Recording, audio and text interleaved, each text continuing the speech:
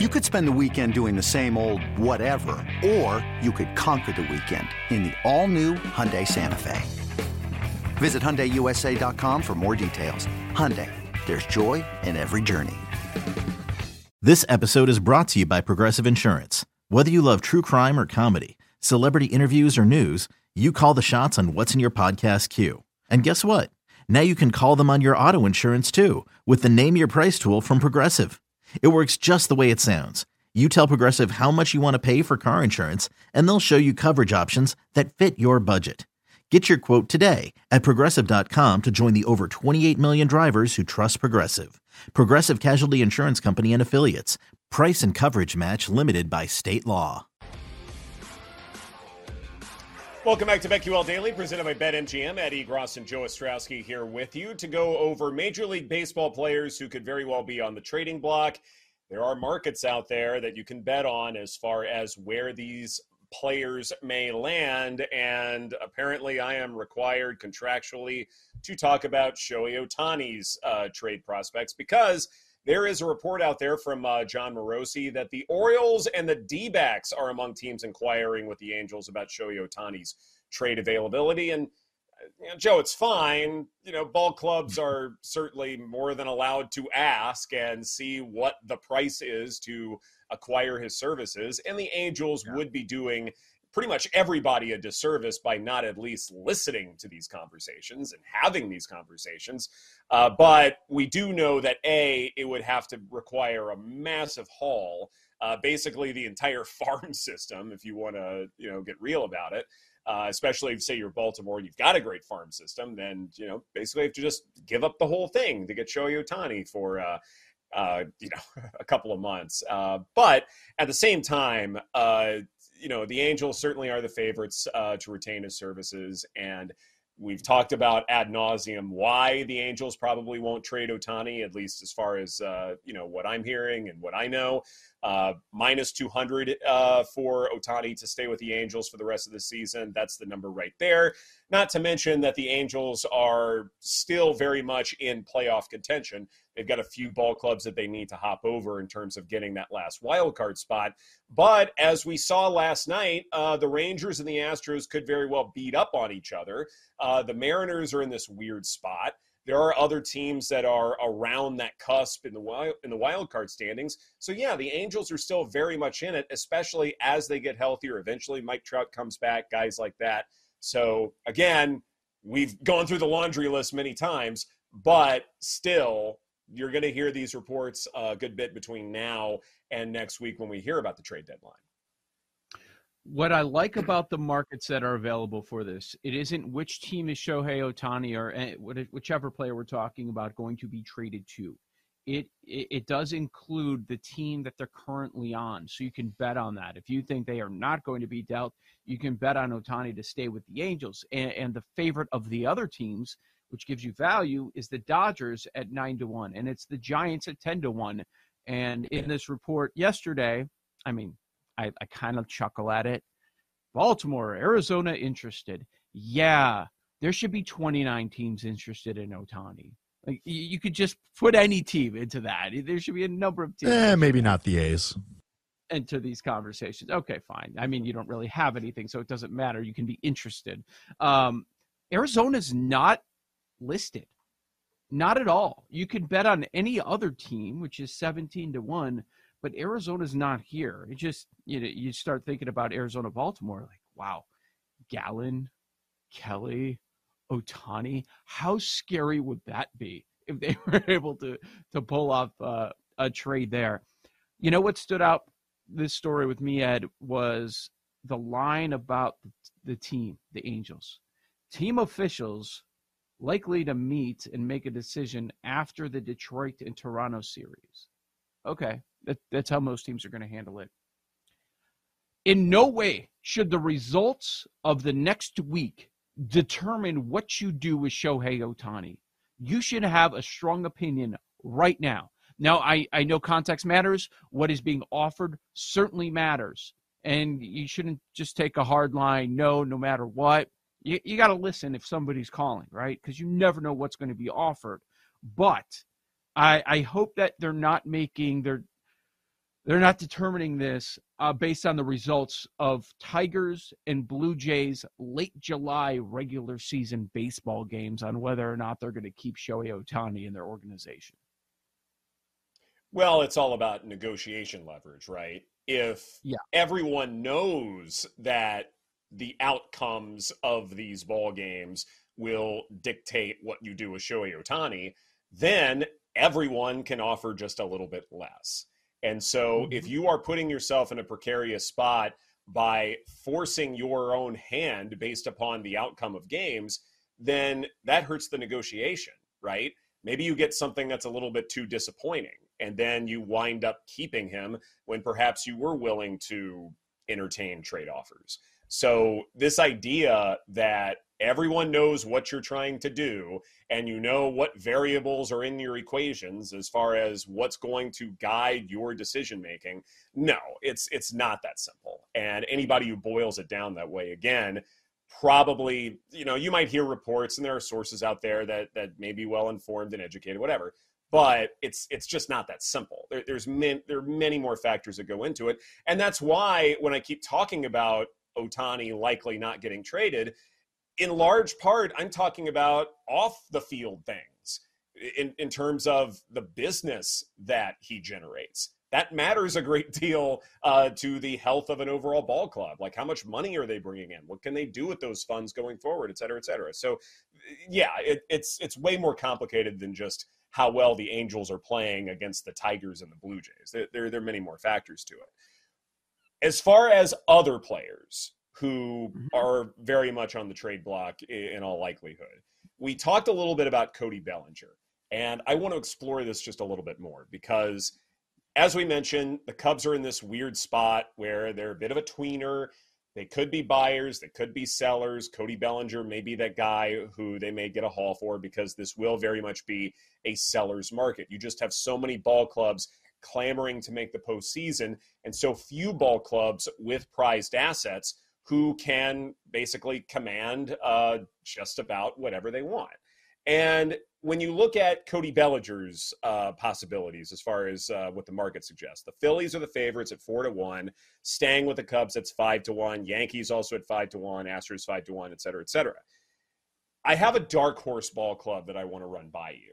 And first off, I think you have to say coming in, or you have to ask coming in, are they even buyers to begin with? And then would Bellinger make the most sense? So this ball club, they need some help at center field. They need a power slugger. And if they could get someone who plays first base a good bit, that would also be helpful. When I was looking at these markets, I was looking at, say, wins above average for individual positions. And this one ball club was really struggling in places where Bellinger would be a huge addition. And that ball club would be the Miami Marlins. And here he is 20-1 to acquire his services. Now, the question is, are the Marlins buyers to begin with? Are they tweakers to begin with? That's something we talked about yesterday, where maybe you're not a buyer in the purest sense of the word, but maybe you're someone who wants to get, a couple of smaller pieces, and that's the extent of your activity at the trade deadline. Maybe the Marlins are there, or maybe they want to make a splash because this is the best position that they've been in to make the postseason in a little while. Cubs nailed the Cody Bellinger decision before the season. We'll see if they nail it over the next week, mid-season.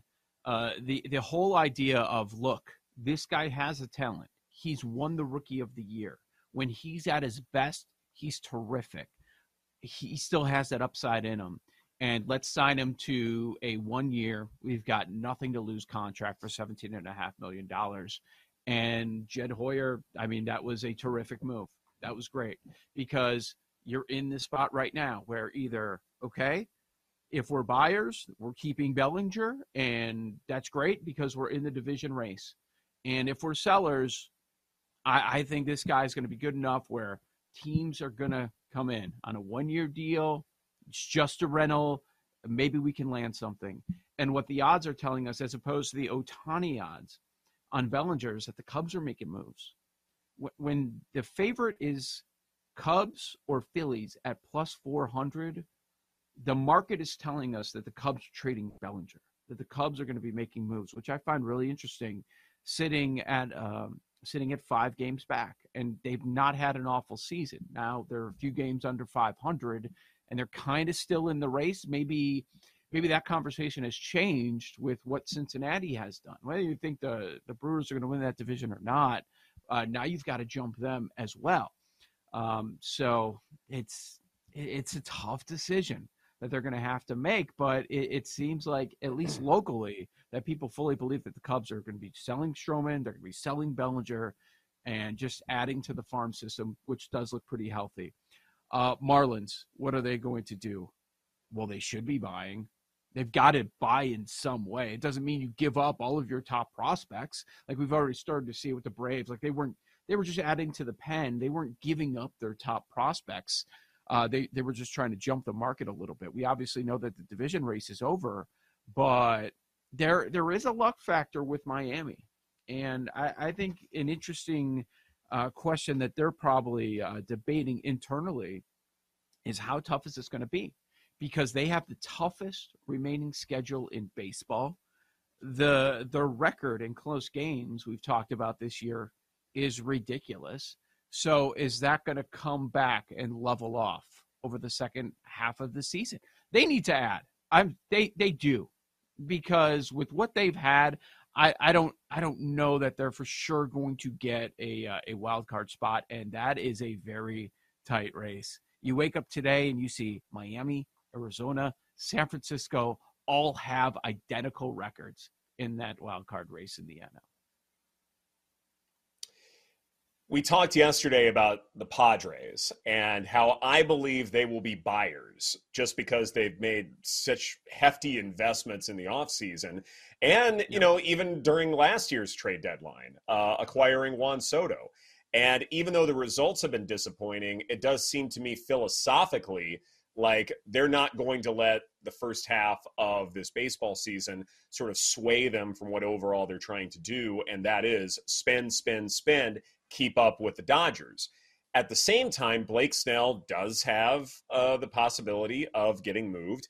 And if you look at that market, it suggests that Snell could very well stay. Padres at -160, but you've got other ball clubs in serious need of starting pitching, like the Orioles at 8-1. I get that Shohei Ohtani was part of that report as well, but one of the reasons is because you look at what the O's have done just to get to this point, to lead the AL East after the Rays got off to such a hot start. It's one of those things where the O's have really exhausted starting pitching, and they do want to keep their farm system intact for the most part, but they have a lot of starting pitchers who perhaps have, some bit of injury history or something like that, and they've pitched a lot of innings. So Baltimore, they're an interesting case study here because on the one hand, maybe they do need to get a Blake Snell just to finish this season.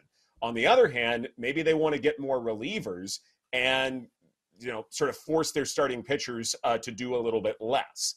So that may also be part of the process. And so it makes sense why the O's would have shorter odds for some of these markets as far as starting pitchers could be concerned.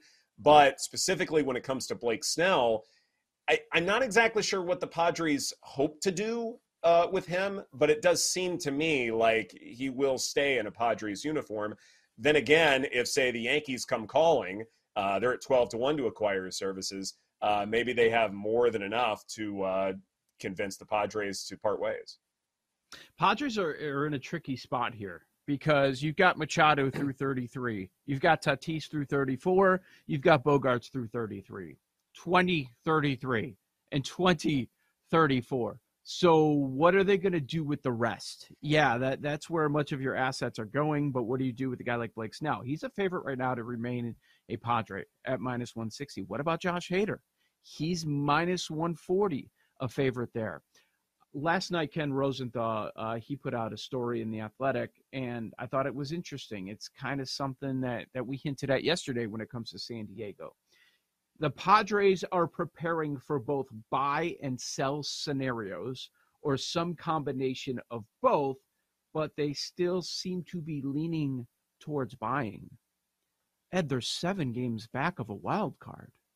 They don't have a chance at the division. And I know they are very unlucky, which I'm going to get into, with maybe making the playoffs. But 7 games back and you're going to buy? Does that make much sense? Has a lot of what the Padres have done made a whole lot of sense? No, it doesn't. Right. Yeah, and this is why, like, studying philosophical approaches for each individual ball club, I think there's something useful in that exercise in terms of going, okay, who does things that make sense, who does things that do not make sense, and that to me is really important. Real quick, we've talked about the importance of starting pitching for the Dodgers, how desperately they need more of it. Is it possible where you can look at this market and sprinkle a little bit on the Dodgers for individual starting pitchers? Like an Eduardo Rodriguez, for instance. Yeah, no, that's a great name. That makes a ton of sense where, they have the assets, and it's not like they're a thin team at all. Thinner than they used to be. But they're all in. They're all in every year, and they should be. Historically, that's what they do as well. This is BetQL Daily, presented by BetMGM. Coming up next, we go off the board, and another NFL player has been suspended for betting right here on the BetQL Network.